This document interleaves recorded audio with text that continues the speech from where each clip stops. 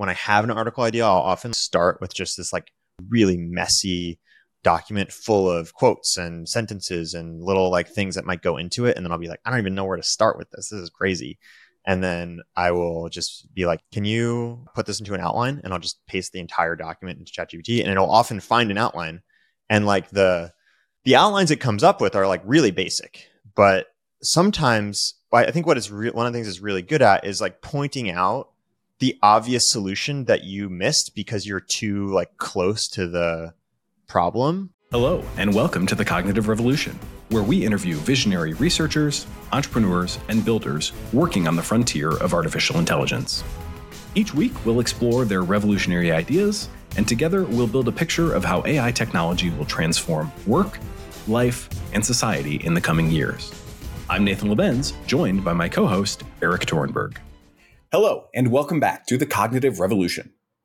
Today, we're sharing an episode of the new podcast, How Do You Use ChatGPT? How Do You Use ChatGPT is hosted by Dan Schipper, founder and CEO of Every, a daily newsletter that promises the best business writing on the internet. In just his first few episodes, he's had guests on the show, including Sahil Lavingia, Nat Eliason, Linus Lee, and today, yours truly. This conversation is both extremely practical and a real exchange of ideas. Coming into it, I had used ChatGPT mostly for unfamiliar tasks where I really needed help orienting myself and getting started. And of course, I've got great value from a wide range of different use cases. But to be honest, I hadn't found ChatGPT super helpful for my own writing process. So I was really interested to learn more about the methods that Dan has developed to use ChatGPT as a thought partner and a writing assistant. Learning from him inspired me to do more of this for myself. Toward the end of the episode, Dan asks me what I am most excited about next, and I mentioned the new Mamba architecture and state space models more generally, which I honestly can't stop thinking and talking about. We'll have a big episode on this coming very soon, and I'm glad to report that I did use some of Dan's recommendations to help develop the strategy, the devices, and the overall structure for that episode in a way that I did find legitimately very helpful. One note before we get started, there are a few points in this episode where we each shared our screens to show off content visually. And while I think you will be fine with just the audio version, if you want to see the visuals, you can check out the YouTube version of this episode. Of course, there's always lots more to learn. So if you like this sort of content, I encourage you to check out How Do You Use ChatGPT with Dan Schipper. Welcome to the show. Thank you, Dan. Great to be here. I'm excited for this. I'm excited too. For people who don't know, you are the founder of Waymark. You are the host of the excellent podcast Cognitive Revolution, and you are a GPT-4 red teamer. So you are responsible, or one of the people on a team of people who were trying to figure out how to make GPT-4 do bad stuff before it was released, which you had a really interesting tweet thread about, I don't know, I think a week ago or 2 weeks ago, something like that. So we're very excited to have you. I think you'll have a lot of insights that I'm excited to share with everyone.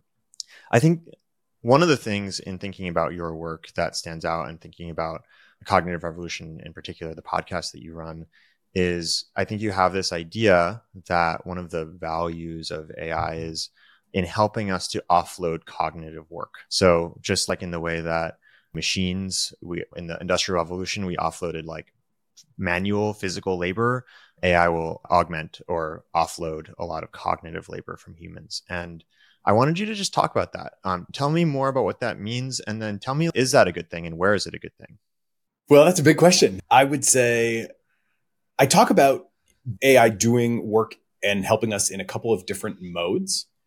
For starters, we will probably spend most of our time today in what I call Copilot mode, which is the ChatGPT experience of you are, as a human, going through your life and going through your work and encountering situations where, especially as you get used to it, you realize, oh, AI can help me here.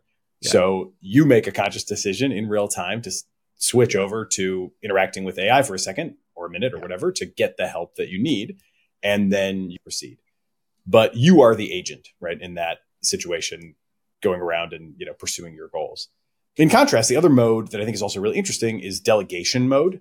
And that is where you are truly offloading a task. And I always say the goal of delegation mode is to get the output to the point where it is consistent enough that you don't have to review every single output. And if you can get there, then you can start to really shift work to AI in a way that you no longer have to do it. And that can be useful in different kinds of ways, right? The Copilot mode is about helping you be better. That's your classic symbiosis or intelligence augmentation. And then the delegation mode is more like, we can save a ton of time and money on things that used to be a pain in our butts, or we can scale things that are not currently scalable. And there's a lot of that in the world, right? I think almost everybody has things where they would say, if you just ask the question, is there stuff that you could be doing that would be really valuable to have done, but you just don't have time to do it? There's a lot of that can be quite transformative. In the middle, and what's kind of missing right now still, is between Copilot mode, where you're getting this kind of real-time help and deciding how to work it into whatever you're doing, and delegation mode on the other end. In between is ad hoc delegation, where it's, I'm going along, but ideally I would like to delegate more and bigger subtasks to the AI on the fly. And that's where we're not quite there yet. The agents broadly can't do much in the way of a significant task. So you're still shoehorned into one of two scenarios where you're engaging with it in real time and getting help, or you're going through the process of doing a setup and doing a validation, setting up a workflow to where you can truly delegate. And it's that in between that I think is probably that gap gets closed over the next year as agents, quote unquote, begin to work. And then we can start to delegate bigger chunks of work on the fly. The next question was, is it good? I don't know if I have a great answer to that. I think it's largely good. I think it's good as long as it's good as long as humans stay in control of the overall dynamic. And I'm definitely one who considers everything to be in play for the future, both on the positive side. I don't think it's crazy to think of a post-scarcity world. And on the negative side, to quote Sam Altman, I wouldn't rule out lights out for all of us. I think we are definitely playing with a force here that has the potential to be totally transformative in good and bad, and probably a combination of ways. I'm thrilled by how much more productive I can be. And that's some of the stuff that we'll get into in more detail. I am thrilled by the prospect of having infinite access to expertise, and especially for people who have far less means than I do to have that kind of access to expertise. I am a pretty privileged person who can go to the doctor without really thinking twice about taking the time off from work or what that's going to cost me or whatever. Obviously, a lot of people don't have that luxury. I think there is a real way in which AI can cover a lot of those gaps. Not fully yet, but already significantly, and obviously more and more over time. I think that kind of stuff is going to be potentially disruptive. It may be the source of a lot of political debates and challenges. But anyway, there's so much upside, but I think there is very real risk. And it's very easy to hold those two perspectives at the same time, to be just thrilled by the capability, but also to be always keeping in mind a sort of healthy fear. I love that. I think that's such a rare perspective. And as humans, we just tend to collapse on one. Either it's horrible or it's great. And then we have these camps. And I think, obviously the wise perspective is there's going to be some really amazing stuff about this. And there are dangers. When technology changes society and it'll change our brains. We will adapt to this, and in the same way that it is adapting to us. That will change things, and we'll need to deal with the dangers that it presents. I think that's a very wise perspective. And I asked that question, is it a good thing that cognitive work will be offloaded? Because I think that there's good and bad. But one of the things that I feel is the fear scenario is quite dominant for a lot of people. And I think the people who are anti-fear or presenting a hopeful view are they're a little bit too rose-colored glasses. And I think finding real ways and real use cases for how offloading some of this cognitive work actually helps people is just a really important part of creating a world where AI is a force for good or a force for creativity, rather than a world where it just replaces people or it creates dangers, or there's, I don't know, all the bad scenarios. And one of the things that I've felt, going back to your kind of Copilot mode versus delegation mode point, one of the things that I've felt is that AI reveals to me how much drudgery there is, even in highly valuable, highly creative knowledge work. And that we sort of like lie to ourselves about the amount of drudgery because that work is so romantic compared to, I don't know, working in a factory maybe, or just any other kind of job. And it's easy to look at a lawyer and be like, well, a lawyer's job is full of drudgery or whatever. But I write, I run a business, I have a YouTube show now, I have a podcast. There's a lot of stuff that's like just pure drudgery of that. And I find it really interesting because using ChatGPT, using AI tools more broadly, it has made me aware of how many repetitive or like just overall kind of brain dead things I have to do just to write something smart on the internet on every. And once it's visible, I use AI for it, and then I don't have to think about it as much anymore. And I think that's a really cool thing. Totally. For me, coding comes to mind most there when you talk about the drudgery of high value and, again, pretty privileged work to be doing. But I'm not a full-time coder, have been for a couple short stretches in life, but more often I've been somebody who's dipped in and out of it. And it is a real pain in the butt to have to Google everything. And obviously, different people have different strengths and weaknesses. I do not remember syntax super well. Sometimes if it's been a while, I'm like, wait a second. Am I remembering JavaScript or am I remembering Python? Like what exactly is going on here? Yeah. And so to be able to just have the thing type out even relatively simple stuff for me is a multiple X speed up often in terms of productivity improvements, often an improvement in just strict quality too, compared to what I would have done on my own. Yeah. And makes it so much easier to get into the mode in the first place. There's this kind of, I wouldn't even call this drudgery, but it's gearing up, just like somehow people talk about in bird watching, getting your eyes on, really focusing on what are you seeing and trying to like get that detector right. There's like a similar thing, at least for me, in terms of getting into code mode. And it also just streamlines that tremendously because next thing you know, it's writing the code and I'm reading the code. Reading the code is a lot easier than writing the code.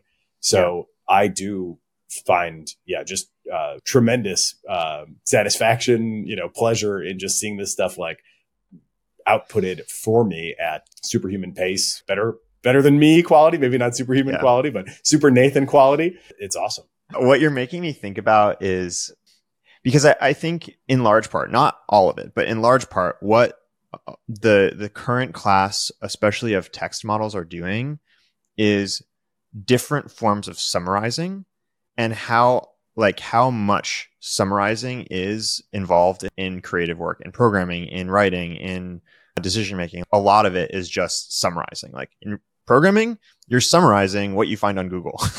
You have to decide what to summarize, and you have to summarize it in the right exact way for like your specific use case. But that's a lot of times what you're doing. Same thing for writing. Like a lot of the stuff in my pieces are summaries of books that I've read or conversations I've had or ideas that I found somewhere else that I'm like stringing together in a sort of unique way. And obviously I still have to do the overall management task of deciding which summaries to put in which order and like how they work or whatever. But like a lot of it is summary. And I think that's a way that using these tools, you start to see the world a little bit differently. And you're like, oh yeah, there's a whole class of things I'm doing that are summaries that I don't have to do anymore. And I really think that's cool. Yeah, I should be one of the areas where I have not adopted AI as much as I probably should have is in repurposing content, making more of what I do with the podcast, because I've put out a lot of episodes. There's a lot of stuff there. And we do use AI in our workflows to, for example, create the timestamp outline, right, of the different discussion topics at different times throughout the show. That's the most classic summarization where I'm not looking for a lot of color commentary. It's literally just what was the topic at each time, get it right. So we've got some stuff like that we go to pretty regularly, but I have not done as much as I probably could or should. Maybe this will be a New Year's resolution to bring that to all the different platforms. And it is, I think this is actually an interesting, it's partly a personal quirk. And it is also, I think, a limitation of the current language models that I never quite feel like I want them to write as me. I'm very interested to hear your thoughts on how you relate to it in the writing process. Yeah. When I put something out in my own name, I basically don't use ChatGPT at all for it. I can use it, I find, for like voice of the show. If I want to do like that timestamp outline or just create a quick summary that's in kind of a neutral voice where it's not signed Nathan and isn't supposed to be like representing my perspective. But I haven't been able to I haven't really had a great synthesis yet to help create stuff that I want to say in my own, voice in my own name. So if you have tips on that, that would be something I would love to come away with a better plan of attack on, because I'm not quite there. Hey, we'll continue our interview in a moment after a word from our sponsor. Omnikey uses generative AI to enable you to launch hundreds of thousands of ad iterations that actually work, customized across all platforms with a click of a button. I believe in Omnikey so much that I invested in it, and I recommend you use it too. Use CogRev to get a 10% discount. I do. I definitely do. I love it. I think it goes back again to when you talk about being a co-pilot. I think that the failure mode is usually trying to use it when it's a little bit more in delegation mode. Just go do this whole thing. That's when it doesn't really work. But as a co-pilot, it really works incredibly well for specific micro tasks in writing. So first example that, like, as I just brought up, like everything is a summary. Like, I often have to explain an idea. Like, I was writing a piece a couple months ago where I had to explain an idea that I knew the idea was. I was talking about SBF and FTX's collapse and how like utilitarianism and effective altruism, like whether or not that philosophy contributed to the collapse. And in order to write that article, I had to summarize the main tenets of utilitarianism. And I studied philosophy in college, and I've read a lot of Peter Singer's work, and I just generally know it. But I haven't written about that in a while. Ordinarily, I would have had to like spend 3 hours like going back through all the different stuff to formulate my 3 or 4 sentence summary. But I just asked ChatGPT, and it gave me the summary in the context that I needed it in 3 or 4 sentences. And that I didn't use that wholesale, but it gave me basically the thing I needed to like tweak it and put it into my voice. And so that's a really simple example, but I think you can use it in all different parts in the writing process. From at the very beginning, I'll often just record myself on a walk, just like spewing ideas and random thoughts, free associating. And then I'll have it transcribe it and summarize it and pull out the main things. And then it'll help me find little article ideas. I'll often, when I have an article idea, I'll often start with just this like really messy document full of quotes and sentences and little like things that might go into it. And then I'll be like, I don't even know where to start with this. This is crazy. And then I will just be like, can you put this into an outline? And I'll just paste the entire document into ChatGPT, and it'll often find an outline. And like the outlines it comes up with are like really basic, but sometimes I think one of the things it's really good at is like pointing out the obvious solution that you missed because you're too like close to the problem. Oh, of course, like the outline for this article is set up the problem and then talk about the solution to the problem that you came up with or whatever. That's such a common format for an article. But if you're in your like head about it and you're being really precious, it can be hard to be like, for this special article, it's going to be this basic thing that you've written 1,000 times before, the same basic structure. And then I think like one of the other really great things is it's just incredibly good for helping you figure out what you're trying to express, put into words what you're going for, and then also going through the different options of like how to express what you want to express until you find something that like exactly says the thing you want. Like for example, like trying to find exactly the right metaphor. Okay, what kind of metaphor are you trying to find? What's the idea you're trying to express? And then here's 50 different options of like ways to express that with a metaphor. And 49 of them will be trash, and one of them will be amazing, or one of them will push you in the direction of what the one that you come up with is. And I have like zillions of examples of that. So I find that ChatGPT it's all over my writing, but none of the stuff that makes it into the writing I publish is like wholesale from ChatGPT. It's like doing some of those micro tasks for me all the time.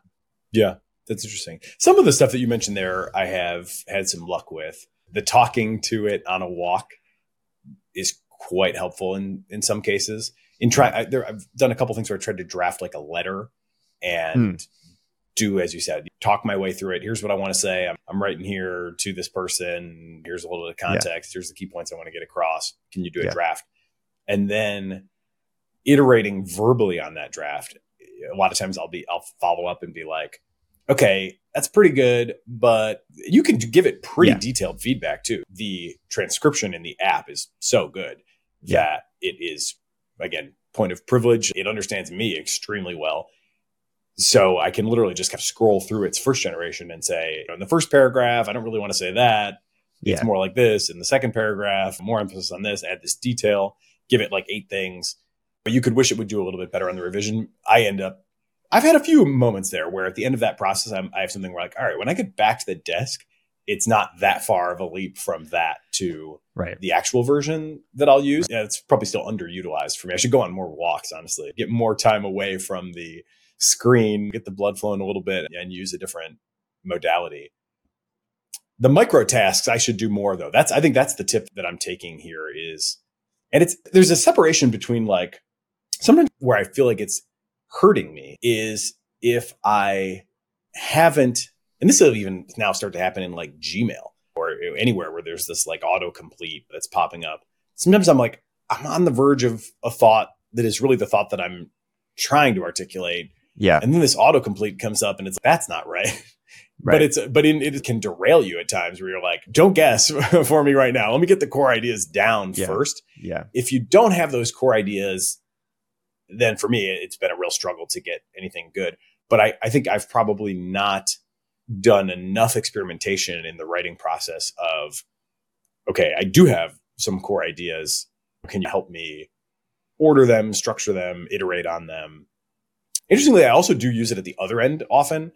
Critique this. Here's an email. Here's a whatever. Yeah. Here's an intro to a podcast. Critique it. Yeah. That could be really useful. If its critiques are usually worthy of consideration, at least, I would say. Yeah. It truly is good at that. And we have multiple editors who are like highly skilled, and I still use it to be like, what do you think of this intro? Because it's up at 2 a.m. when the night before a deadline. Yeah, it's real hard to beat the availability. The responsiveness is it's clearly superhuman on that. I think the writing stuff is really fun. I would love to, if you're ready for it, I would love to start just diving into how you use ChatGPT. Sure. You sent me a doc with a bunch of historical chats, and this was the first one. So give us the setup. What were you doing? And at what point were you like, oh, I need to go into ChatGPT and take us from there? So I am working as the AI advisor at a company called Athena, which was founded by a friend of mine named Jonathan. And is this the like virtual assistant company, the Thumbtack? Thumbtack? Yes, he is one of the founders of Thumbtack, and this is a different company, but founded on some of the lessons that he learned in the Thumbtack experience. He legendarily built up like a really amazing operation powered by contractors in the Philippines, and that included hiring an assistant for himself in his role at Thumbtack, who became like almost another key partner in his life over a long time. And then Athena was built to essentially try to scale that magic for startup founders, executives in general. They hire executive assistants in the Philippines. They pay premium wage. They're really focused on getting super high quality people. And the idea is to empower the most ambitious and most high impact people by equipping them with this ability to delegate to their assistant in a transformative way. Okay, now we're working on what does AI mean for us, right? How do we bring that into the assistant's work? So one of the things I've done is train the assistants on the use of AI. And that's been a fascinating experience, putting content together, examples, et cetera. Another thing that I've done is just worked on building a number of kind of prototype demos for what the technology of the future might start to look like. And this chat, which we call Athena Chat, is basically our own custom in-house ChatGPT. It was built on an open source project, so I didn't have to code every line of it. But it is amazing how quickly you can build things like this today with a bit of know-how. So it's been me and one other person who have built a number of these prototypes. In this case, what we wanted to do is say, can we create a long-lived profile that represents the client that can assist the EA in all sorts of ways. So it's essentially a plugin, but with plugins, you have some limitations, whatever. We're experimenting with this on our own. One of the big things we wanted to enable is adding information to the client profile, updating information that's already in there. So the hope is that this could be a hub where over time, client preferences and history and even background context documents all can gradually find their way in there. And you have this holistic view where the assistant can go query anything they need, but again, also update, add to. It's in theory supposed to evolve over time. Right. So we have this ChatGPT-like interface. And one of the things that we've noticed is that we still see, despite our attempts at education, like it's not perfect. We still see that assistants sometimes need coaching on how to effectively prompt a language model. So that was my motivation coming into this little thing. I already had this React app, which is, again, just a ChatGPT-like little app. Yeah. And I wanted to add a module to it. The module I wanted to add was a prompt coach. So I wanted to take put in another little layer where it would look at what the assistant, the human assistant, put into the chat app and send that through its own prompt to say, are you applying all the best practices? Are you telling the AI like what role you want it to play, what job you want it to do? Are you specifying a format that you want your response back in? Are you often these days we'll do it by default, but are you setting it up in such a way where it will do some sort of chain of thought, think out loud, think step-by-step reasoning before giving a final answer? That's actually one of the most common things I see people do to shoot themselves in the foot with AI performance is prompt in such a way where it prevents what is now the kind of trained in default behavior of explain, analyze, think about it a little bit before getting to a final answer. So you just have like a number of best practices. Let me stop you there real quick. What are people doing that would prevent the model from doing the kind of chain of thought best practice that makes it reason the best? Anything that just sets it up in such a way where it's got to answer immediately with no ability to scratch its way through the problem is bad. And I see that very often. It's common. It happens even in like academic publications, not infrequently. Yeah. Often that's a hangover from the earlier era of multi-shot prompting. And obviously this is all changing super quick, right? But if you go back, the first instruction model that hit the public was OpenAI's Text DaVinci 002 in January of 2022. So we're almost on 2 years, but still not even 2 years since you could first just tell the AI, write me a haiku, and it would attempt to write you a haiku. At that point, it was not necessarily going to get the syllables right. The earlier generations were, you would have to say a haiku by author name, and then hope that it would continue the pattern. That's the classic prompting. And with instructions, now you can tell it what you want to do. And obviously that's gotten better and better. But in the benchmarking, in an academic context, that was developed before this instruction change, typically you would have like question, answer, question, answer, question, answer, question. And the AI's job would be to give you the answer. And so they would be measured often on 5-shot prompts or what have you. But a lot of that stuff all that scaffolding was built before people had even figured out chain of thought. And so now if you take that exact structure and you bring it to a GPT-4, you're often much better off just giving it the single question with no structure, letting it spell out its reasoning, because again, now it will do that by default, and then give you an answer.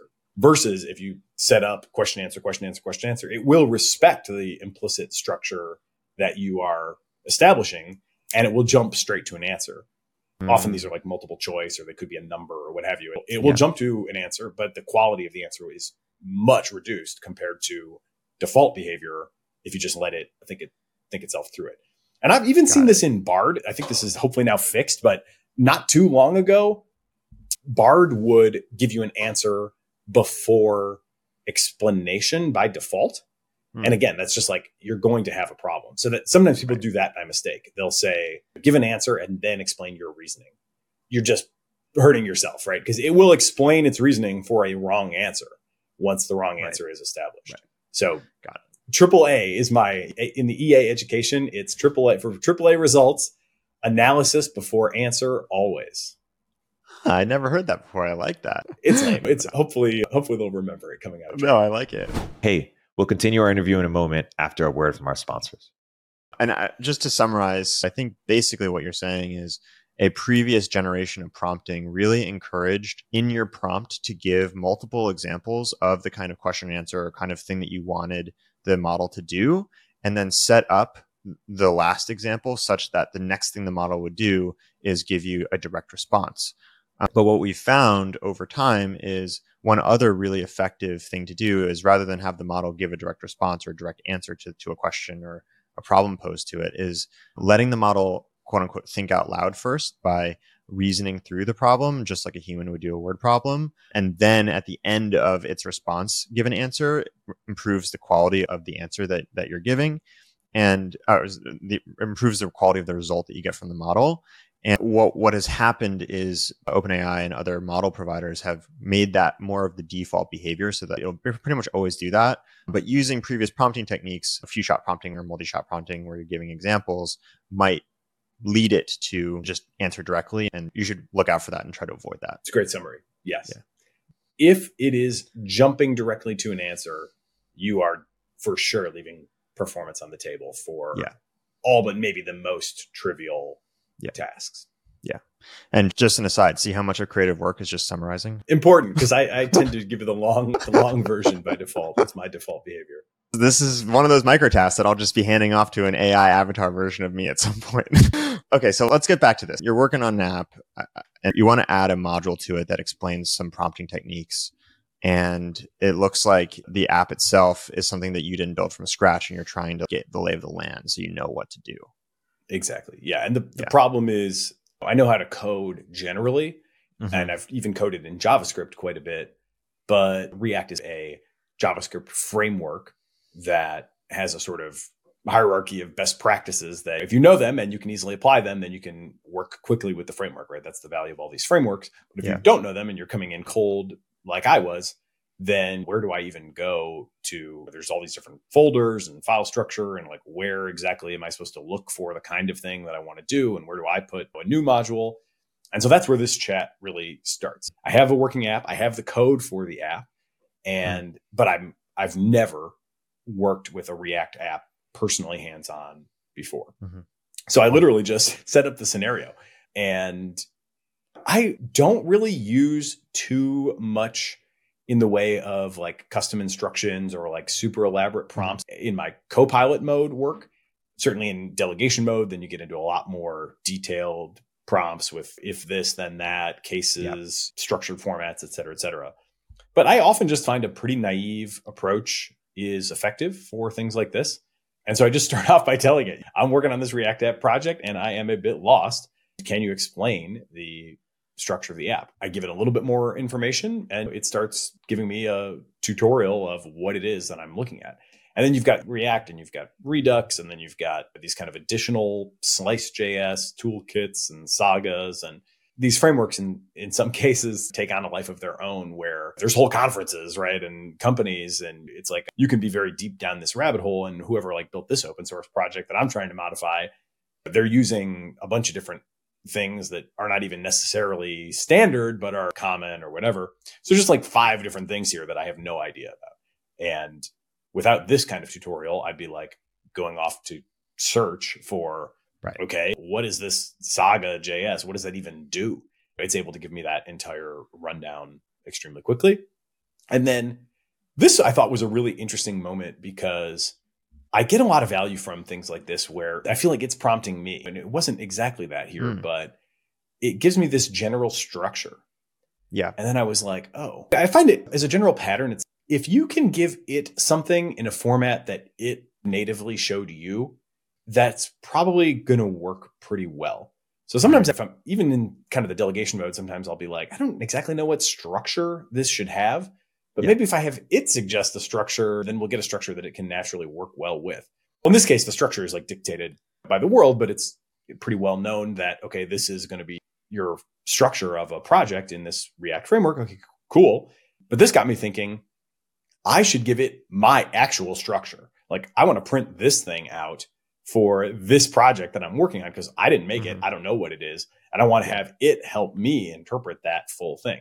But then again, I'm like, how do I print something like this? I don't even know how to do that. So then my next question for it is, can you write me the command to print out the file structure? And this is where you're like, okay, this is magic, right? Because now again, I don't know how to do this. This tree command, I don't know if it was installed for me or not, but okay, shows me how to do it. And next thing, there's another step here of installing some package that needed to be installed. Okay, it was able to help me with that. So I'm just encountering all these. This is the classic developer experience.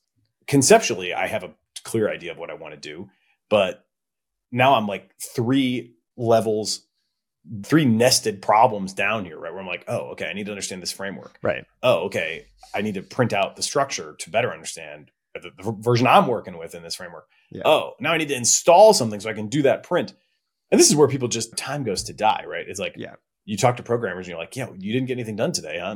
But what happened was I was on the way to the market to get my app together. And then I had to install this thing, and then I couldn't install.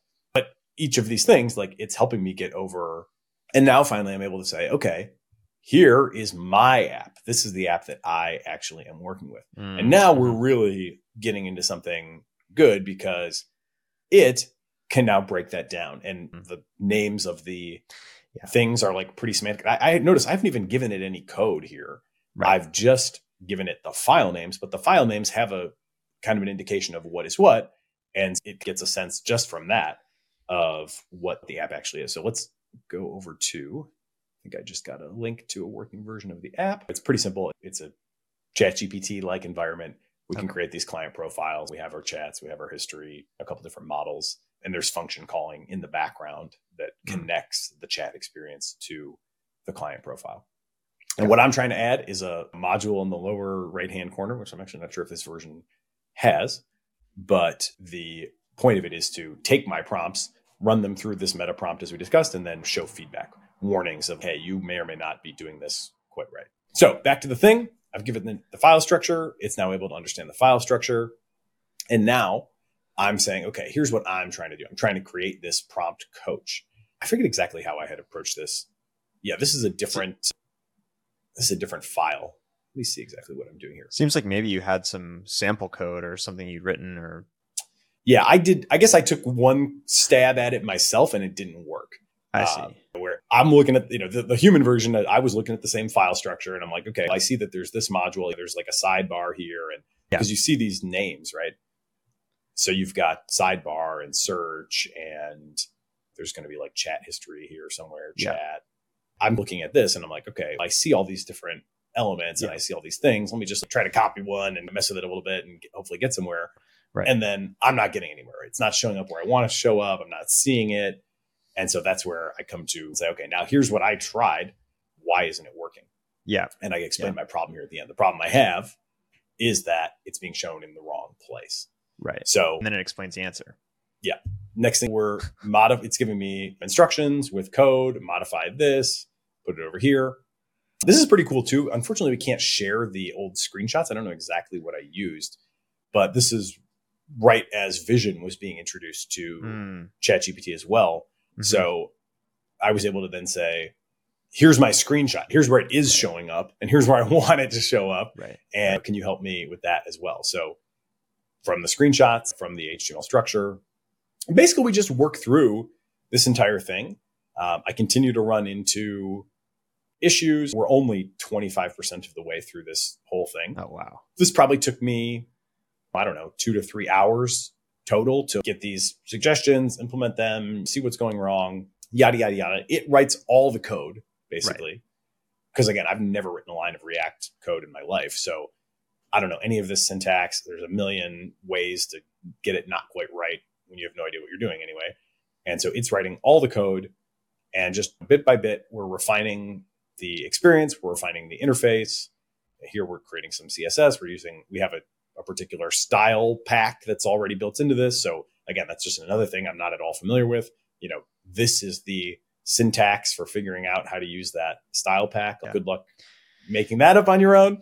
And on we go. Basically, after a couple of hours, I got to a working module where the prompt coach, would intercept your call, do the meta prompt, parse the response, identify, I had it giving suggestions and the urgency of the suggestions. So we're color coding those suggestions as they come up. If it's serious, then you get it in red. And if it's not, you get it in yellow or just a notice. And I would guess that this would have taken me easily order of magnitude longer in a pre-ChatGPT era. If this was 2 to 3 hours, it's probably 2 to 3 days of work to figure out all this stuff. And a lot more frustration. That is because I'm not a super patient person. The feeling of a million people have done something almost exactly like this. There's nothing differentiated or special about what I'm doing. I'm just like in this phase of kind of not knowing what I'm doing and just getting constantly stuck, constantly stumbling, constantly running into friction. I really don't enjoy that. I think most people don't. This is none of that, or almost none of it, right? Even just that, going back to the install, right? Or the command to print out the structure. Man, this is so stupid. I know exactly what I want. I know that it is doable. I know that it's been done a million times, a million places, and yet I don't know how to do it. And liberating me from that frustration is, and it turns out, go your drudgery point, right? That was probably 80 to 90% of the time in a world where I was doing this on my own. And now we're down to the 2 to 3 hours where it was really about defining what I want. This could have been 1 hour if I really knew React, but it taught me the ropes and did the task in probably, again, 80 to 90% time savings compared to the unassisted version.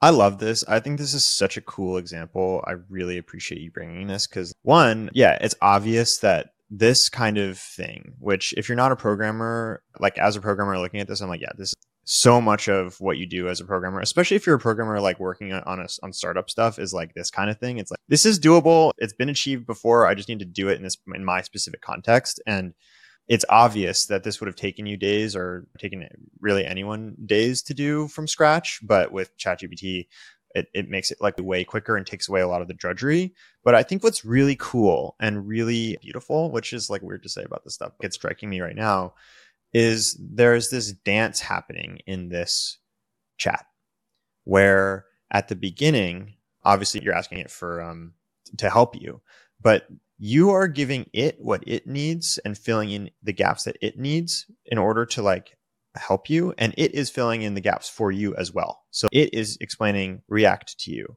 but you are explaining, here is the project that I have, and here are the specific details that I want done. And there's this like dance back and forth where you're mutually filling in gaps that both of you can't on your own fill in. And I think that is like really cool to just watch that evolve, where at the start, you don't know React and you don't know like where to put your code, and you don't know why it's not working. And at the start, it doesn't know who you are or what you're trying to accomplish or what the specifics of your project is. But as you build up this chat, you yourself are starting to understand things more. Like, you didn't ask it, just go do this for me. You asked, how does a React project work? And like, what is the structure? And so you learned more about React, and it learned more about you. And as your mutual understanding increased, you were both able to accomplish the thing together. And I think that's really cool. Yeah, it's awesome. The next generation, it's episodic. We're still only halfway through this scroll for all the scrolling I've done. I just highlighted this. Okay, cool. This is working. Because at this point, I'm starting to get into like refinements. Okay, now I want to dial in the styling. And we're basically at this point, the core problems have been solved. And now again, it's just going to do the drudgery of making sure that there's padding and things are centered and so on and so forth. I try to be polite and encouraging to my AIs wherever I possibly can.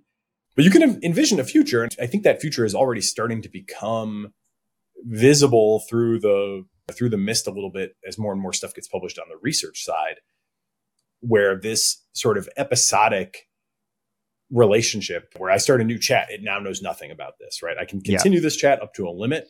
And obviously superhuman, expansive background knowledge, but zero contextual knowledge. Yeah. And we can't retain that from one episode to the next. Yeah. But I do think that is also coming soon too. And there's a couple different ways it could shape up, but I think we will in a year, certainly not that much longer than that, I can't imagine, start to see things where all this history is accumulated or maybe divided into different threads or whatever, but where this kind of can follow you forward into different tasks as well in a history-aware way, I think will be another level of unlock.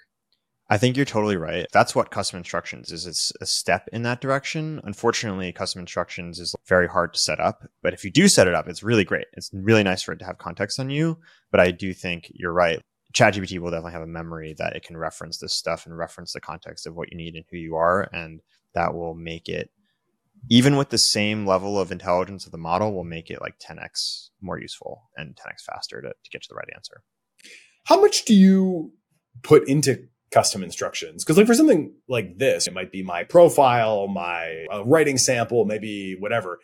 But I probably wouldn't have. By the way, Nathan's a React novice and doesn't know how to install anything. So do you have a vision or a sort of recommendation for a custom instruction that would help me with things like this? You're asking the right person. I have a very extensive custom instruction and a lot of opinions about it. If you want, I can share them. I can share it with you right now and we can talk about it. Yeah, let's check it out. Okay. The first part of custom instructions is, what do you want ChatGPT to know about you? And I actually like really having it know a little bit about who I am, because there's enough about me on the internet that it knows my name. And that actually helps. Same thing with Every. There's enough about Every on the internet that it knows my name. And every once in a while, not having to explain who I am or what the company is that I run is like really useful. For example, I was thinking a couple of weeks ago about starting a course, and I was working with ChatGPT to decide how to do the course and whatever. And the first prompt was, I want to do a course. Can you help me think about it? And with custom instructions on, it knows that I'm a writer and entrepreneur. And so, cool, I'll help you build a course. Here's how to think about it. Because it knows that I'm probably going to build one. But if I turn custom instructions off, it will be like, cool, what course do you want to take? And it's those like little things that like really make a difference for me. But basically like who serious relationships in my life are. I have in here like my sister, her husband, her son. I have my girlfriend up there, who people are at Every, because referencing their names is just much easier for me to be like, oh, Kate, when I'm talking about something and not have to explain who she is every single time is really helpful. I think another really interesting thing is adding into custom instructions. What are the things about you that you know that you're trying to like work on? For example, I feel like I have a fear of rejecting people, which causes me to be too agreeable. I'm a little bit too opportunistic and I would like to be more strategic. Like stuff like that is really helpful to put in custom instructions, because it's those little realizations that you have every day where you're like, wow, yeah, I am a little too opportunistic. I think ChatGPT is great for being the thing that can help you as you're in the moment day to day, remember to pull back and incorporate some of these insights that you have that everyone has about themselves. And same thing for goals, like having it know what your goals are and bring you back to those things all the time as you're using it is really helpful. Cool. Well, thanks for sharing. I think I use it a lot more for just like very unfamiliar topics. Mm-hmm. I'm very, just looking at these examples, right, that we had queued up. Okay, there's an app in a framework that I've never touched and know nothing about. Working on a patent application and creating diagrams for a patent application where I don't really know how to do that at all. Again, I'm starting with these very basic questions. What's a good syntax that I might use to create a diagram for a patent application? I just come in so cold. But it does suggest that you are doing a lot more kind of thought partner, like brainstorming about your kind of core stuff, which is interesting. I'm much more on these kind of episodic things where like my history and this doesn't overlap almost at all in a lot of cases. But it just goes to show how many different ways of using these tools there are too. And this could be another New Year's resolution to try to bring it a little bit closer to the core of what I do. It's not to say that it's not at the core of what I do, but not in this Copilot way. With things like Waymark, like I'm working very closely with language models to make an app work well. And I feel like I have intimate knowledge of the details of how it works in that respect. And it's a big project for me. But again, it's a different mode than the interactive dance kind of mode that you described. Fascinating. Yeah, no, that makes a lot of sense. I definitely use it for some of this knowledge exploration stuff too. But yeah, it's totally a sort of thought partner for me. But I'd love to keep looking through some of the other chats you brought. Cool. Here's this next one on working on diagrams. Working on a combination of a provisional patent application and the supporting diagrams for the patent application. This is something that I was doing for Waymark, and we have this ensemble method of creating advertising video for small business. Mm-hmm. Basically, folks come in to the site, they get to enter a website URL. Typically, people will give like the homepage of their small business website. We have some code that goes in, like grabs content off of that website, and then we build a profile kind of synthetically, if your custom instructions, so to speak, within the context of our app. Who are you as a user? What's your business? What are you all about? What kind of business? What images? And then to actually create the video, you give a very specific, although it's like a super short instruction. I want to make a video for my sale this Saturday, or I'm opening a new location and here's the address, or whatever. It's like these this is my purpose in this moment prompt. And then we've got a pretty complicated machinery that takes all those inputs and it works with a language model to write a script. And then it has computer vision components that decide which of the images from your library should be used to complement the script at all these different points along the way. And it's a pretty cool experience now, really, compared to, again, you think about pre-AI and now. What we had before was an easy to use template library. And what we have now is really the AI makes you content. Like, it's a phase change in terms of how easy it is to use, how quick the experience is, how much you can just rifle through ideas. If you don't like the first thing, you just ask it to do another. And it's qualitatively just way more fun.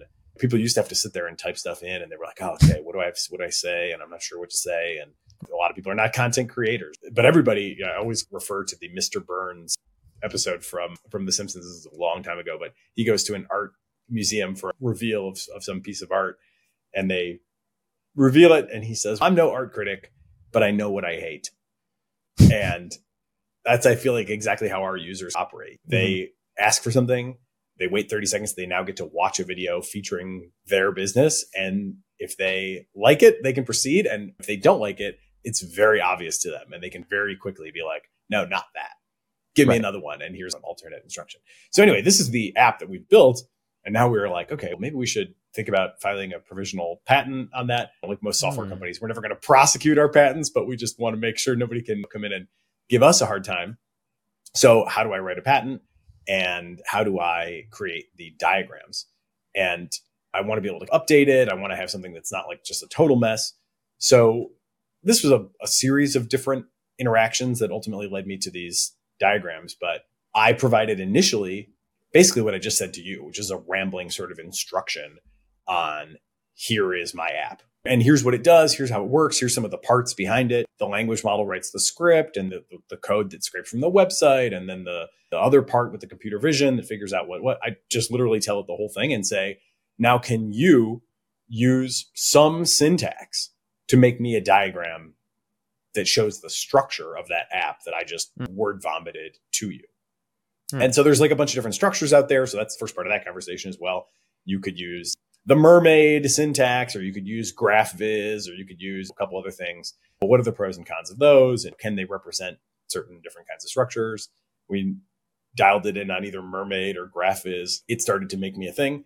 And then you can see here too, this is interesting because I did find in this one that at some point it got confused. I'd given it this thing, it had generated this syntax, asked for refinements on the syntax. Because I'm taking the syntax, by the way, going over to another app. What's cool about the syntax is you drop in this pure text syntax and it will render the app for you, right? So you've got things like this, GraphViz, diagram. What's a digraph? I don't even really know. It's called, this digraph is G, and it has these elements and they have these properties and they're connected in this sort of graph structure, blah, blah, blah. You load it in, half a second, it renders it. And you're like, oh, no, that's not quite right. This point should be connected to this point. And it's skipping one so whatever. So you give it these kind of iterations. It would make progress, but then it would also get confused, it seemed, after a number of rounds because there was just maybe like too much syntax. So at some point I did say, okay, using the episodic memory to my advantage, or working around its working memory weaknesses by just wiping and starting over. I'm like, okay, here's the best one from that chat that was closest to what I wanted it to represent. Let me just go have another chat. And this time we're going to skip all the part about which format do we use and skip all the word salad. And I can just be like, here's a diagram. I want to make some changes to it. And now have it do more localized edits for me. And again, a lot of little details, a lot of nuance here, but it's happy to do that. We worked through a number of rounds of it. And I believe I attached the thing for you. What I ended up with after or a couple chats, you even get to the point where you're like color coding and really starting to make sense of it. It's like the green in this diagram now is the things that the user does. So the user tells us what their business website is. Then there's code to go scrape. Then there's this fork where we have to grab all the images and we process them in various ways. One of the big challenges is which parts of this can happen in parallel and which parts depend on which parts. This is actually something that we didn't have until I did this, even for the technology team. And I'm not sure how well all the members of the technology team could have even drawn this. So now we actually have a better reference internally also to be like, hey, if we like what depends on the image aesthetic step, now we can go look at it and be like, oh, okay, yeah, you can't select best images until you have the aesthetic scores completed. Just having that clarity is also, I think, just operationally useful. But this is the sort of thing that you can attach to a provisional patent application and at least begin to protect yourself from future patent trolls coming your way. Again, how long would this take? If I had drawn it freehand, I maybe could have drawn it in a somewhat comparable time to the amount of time that I spent to exchange. But having the syntax and now having it in that kind of, structured language way also makes this like much more maintainable, can fit in other things, even can be like more readily used in language models. The vision understanding is getting very good, but I would say it's probably still better at understanding the syntax of the graph more than this visual rendering of the graph. I think that's great. Obviously, ChatGPT has the Dolly integration, so I'm familiar with that. But I've been thinking a lot about, sometimes I want to create something that looks like this, like a graph with text and boxes and all that kind of stuff. And I didn't even think to have it just write graph viz markup or something like that and paste it somewhere else. So I think that's a really cool thing to know it can do. And it's also pretty clear, I don't know, in a year, it'll probably just render the graph viz stuff for you. And you'll be able to like move it around and do all that kind of stuff without even necessarily having to chat back and forth after the first round or something like that. I think that would be a very cool next step for ChatGPT is jump into an edit mode for something like this. Closest thing I've seen to that so far is Diagram GPT. This is a slightly different notation, but basically you can prompt in natural language. Yeah. It will then generate, in this case, mermaid syntax for you in response. And then it'll immediately render your image. And you can then edit the syntax. You can't quite like drag and drop within the interface itself. But I think this is a really interesting question around, or highlights a really interesting question around like what things should be in ChatGPT versus what things should have their own distinct experience, even if there's still like a very AI assistant component to it. This is one actually that I would expect lives outside of ChatGPT. Who knows, right? In the fullness of time, maybe you have like dynamic UIs getting generated on the fly. We're starting to see that a little bit already. But I don't think OpenAI is going to say, what we need to do is create like a UI where people can edit these graph things. It possibly you could do that. GPTs don't really give you the ability to create like custom editor experiences yet anyway. So for now, if you want to have something like that, you have to bring it to a different app. But increasingly, these are out there as well, right? I just use ChatGPT and just a renderer. So I had the AI doing all the syntax and then the renderer showing me what it actually is, and then going back and continuing the dialogue with ChatGPT. I think you're right. Like I could see a world where they let developers build their own renderers inside of ChatGPT, not for like really serious stuff. I think like dabble in one time or make a little video or whatever, that like having something in the interface so that you can do it in there, like a rough thing, is really helpful. But then, I think you're right. There will have to be other pro tools for people that all they do all day is make graphs that are not inside of ChatGPT. So here's another one.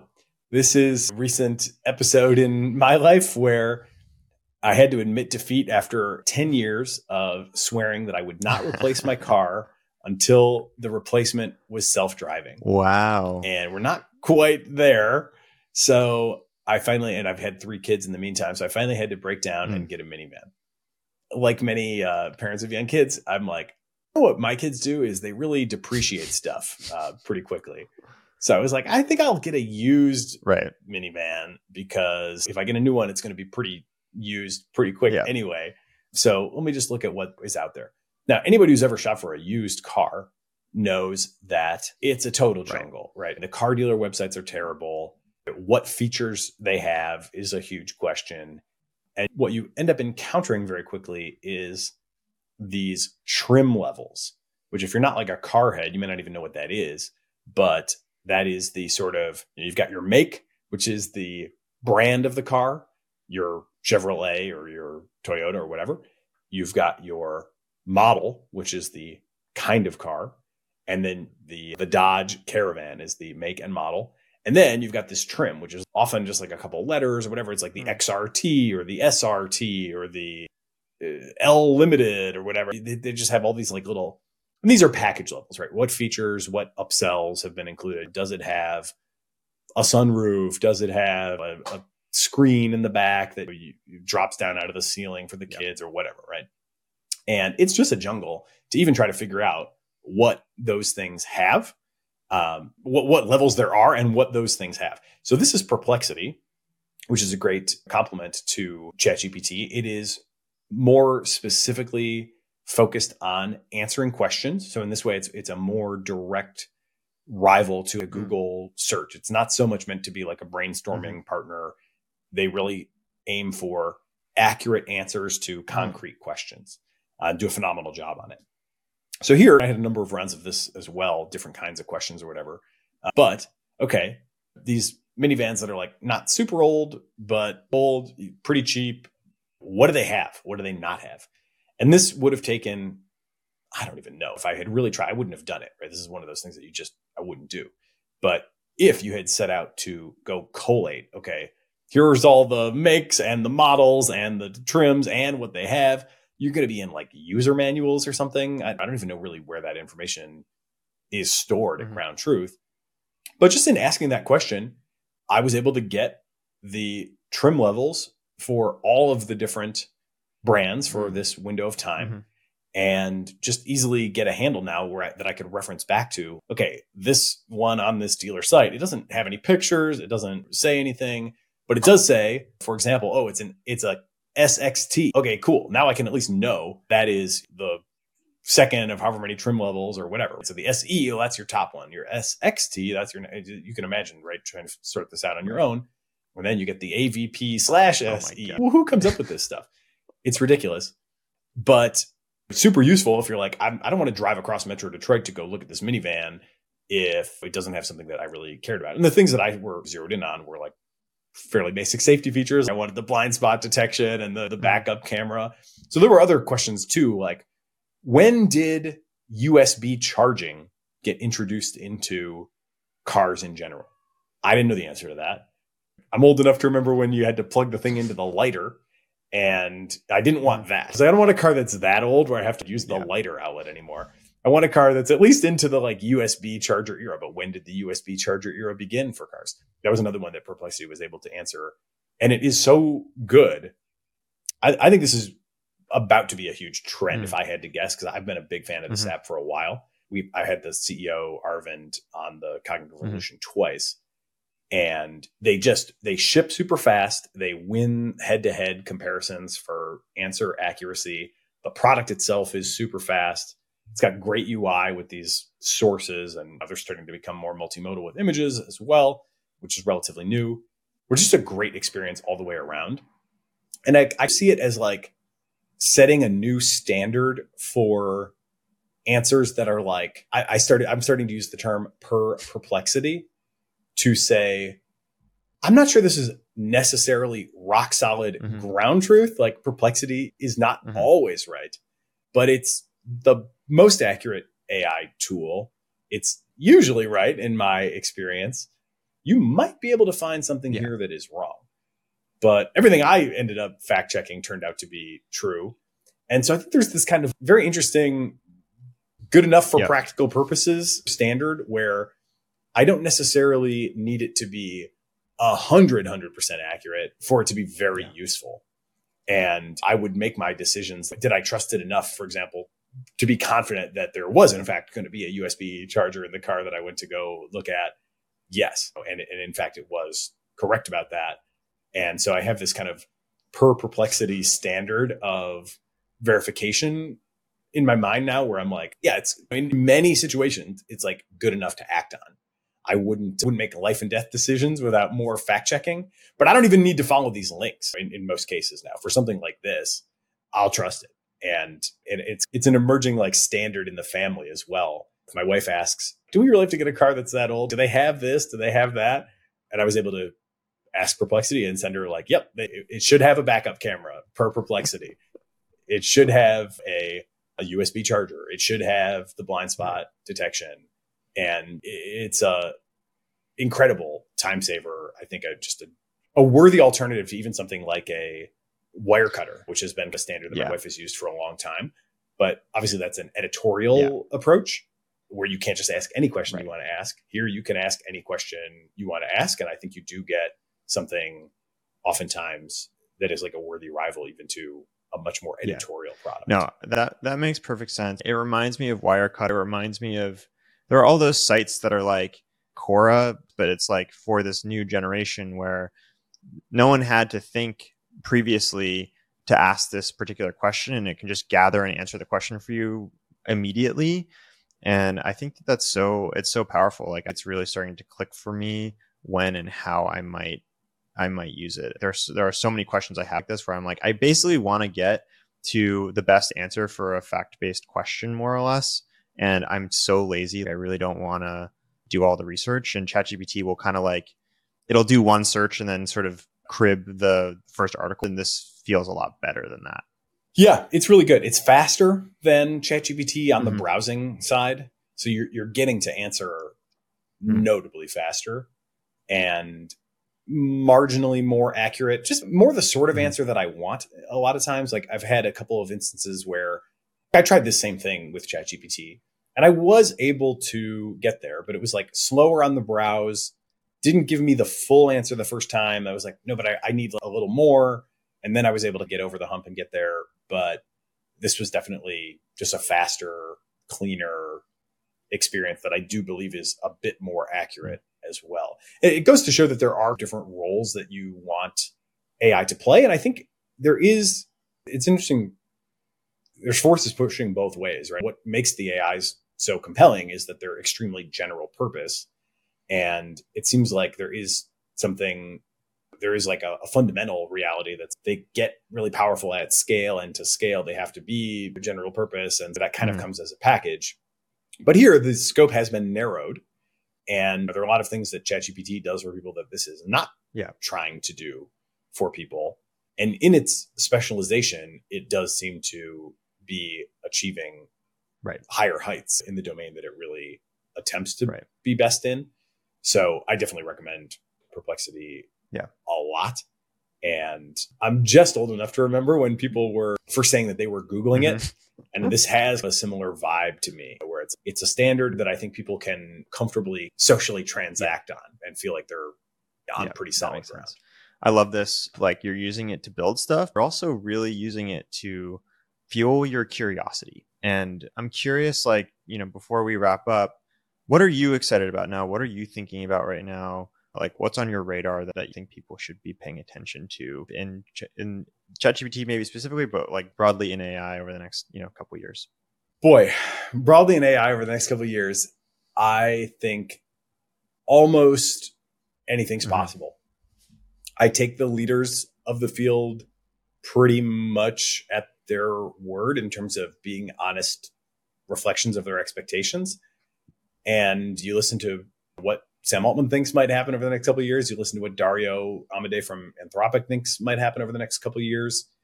And we are potentially looking at something that is superhuman in very substantial and meaningful ways.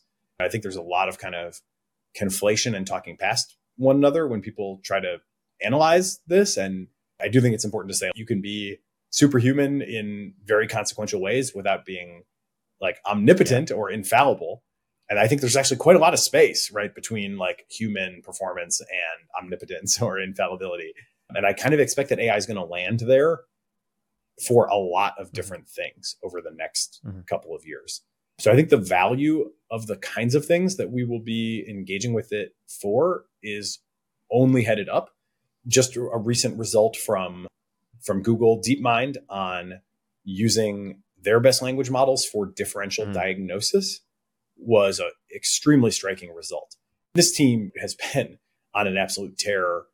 It was only maybe like a year ago that they first got a language model to like hit passing level on medical licensing tests, which, hey, that's crazy. But you can discount it and say, well, it's a test. It's more structured. The real world is messy and they're only passing. You wouldn't want a doctor that's just merely passing.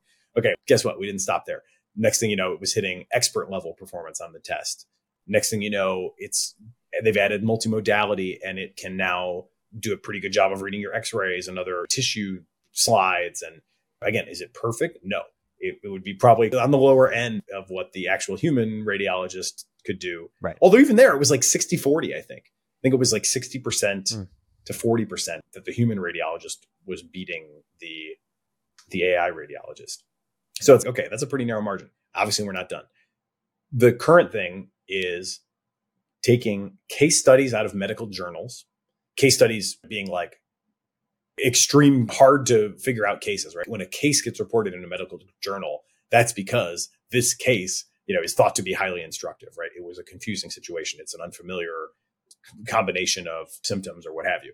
So they don't publish just the routine cold, right, in the journals. So they take these case studies out of journals and they had a study of comparing AI's effectiveness at doing the differential diagnosis versus human with access to AI.